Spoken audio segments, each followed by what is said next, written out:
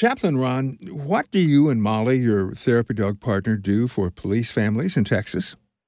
Okay, what we do is we go around and we give them what we call goodie bags. My wife puts together treats for them and a card in there that says, "Officer, I need you," and that we need you, and they have the opportunity to have those goodie bags, and it's just our way of saying thank you for what they do.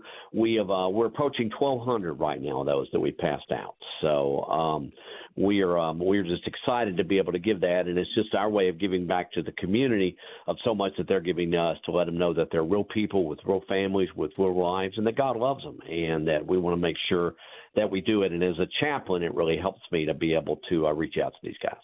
And it looks like that you are making appearances at different police departments and events and so forth with Molly. Sure, sure. What are some of those about? We've had the opportunity. My wife and I recently relocated here from Nashville, and I was their police chaplain for about 7 years. And I had the opportunity to go to schools and different events. And then when we moved here, we just kind of picked up where we left off. I'm a local police chaplain for 3 smaller agencies here. And I have the opportunity to reach out in the community. We go to events. We go to Coffee with a Cop, which is national, and we do a lot of stuff with them and just show up in the community. We not only give out goodie bags, but we give out resources like coloring books and junior badges and different things to the kids. And it's just we also give out the bracelets that say "The police are my friends." And it's an opportunity to let the community know that the police are there to help them, not to hurt them. And so we've been doing that. Yeah, we've gone to schools, and Molly is actually a crisis response canine, so she has gone with me to school shootings, to officer down funerals, to officer involved shootings, to mass shootings. We went a couple of years ago, if you remember the Waffle House shooting in Nashville. We went there and were able to minister. And so that's what we've been doing, and that's what we continue to do. What is it about a dog, especially a trained dog, that is just so comforting, so peaceful?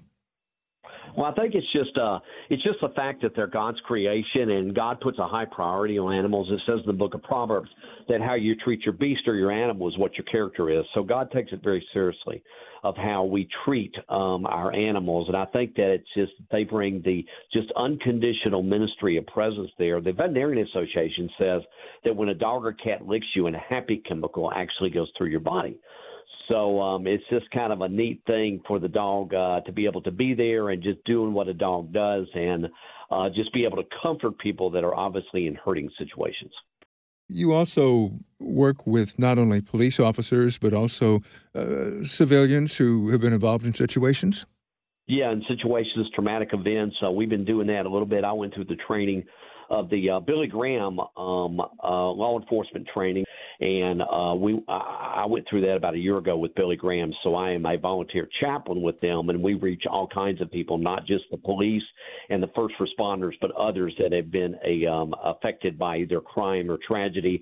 I find out that what happens is there's a ricochet effect, and it really just affects everybody involved, and it affects them emotionally, it affects them spiritually, especially if a lot of them don't have a relationship with Jesus. It really does affect them a lot because there's nothing there to really comfort that, not the restraining influence of the Holy Spirit or anything. So we have the opportunity to reach out to those people, yes. And I understand that you have done some work with a group called Blue Hearts for Heroes. What do they do? Blue Hearts for Heroes. Yeah, they are a group that I recently started doing things with. They have reached out to the special needs kids. It's something that a police officer, man or woman, has to go to work every day with the pressures already associated with work. But when you have special needs children at home, that puts a whole emotional dynamic on it that a lot of officers don't see. So we've been reaching out to them, just letting them know that we care and that we'll be available to do anything we can to relieve them of that pressure. The group is relatively young. They just started about a year ago, but they're doing a great job. And Matt Silverman is actually a U.S. Marshal in New Jersey, is one of the co-founders of the group, and then a guy in Florida is chief of police out there, and he helped co-found the group. So they were just reaching out to special needs kids. So Molly and I will go to special events, and we'll promote Blue Hearts, especially when we're with special needs children. As a chaplain, as a Christian, what is in your heart as you minister to police officers and their families? Mine is just that, first off, I want them to come to know the Christ that I love, okay? And I want them to come to know the God of the universe, and so they'll spend eternity in a place called heaven. But for the most part, as I've told chaplains that I've trained before, that when we go out there, we're out there to comfort, not to convert. And so we are out there to show the light of Christ, to let your light so shine before men and women that they may see your good works and glorify your Father which is in heaven. What is pretty much what Matthew says. And so we are just out there to be an example to the police officers, knowing that they are valuable, that they care, and that I'm always there for them, and stuff. As I've told people before, living in a fallen world, crime doesn't stop just because it's 3 a.m. in the morning. So I have to be ready to be able to go in 24/7. Since I've been in Texas, I have not been called out on a major incident yet. But like I said, that's just pretty much a phone call away. So I guess this gets into dog psychology.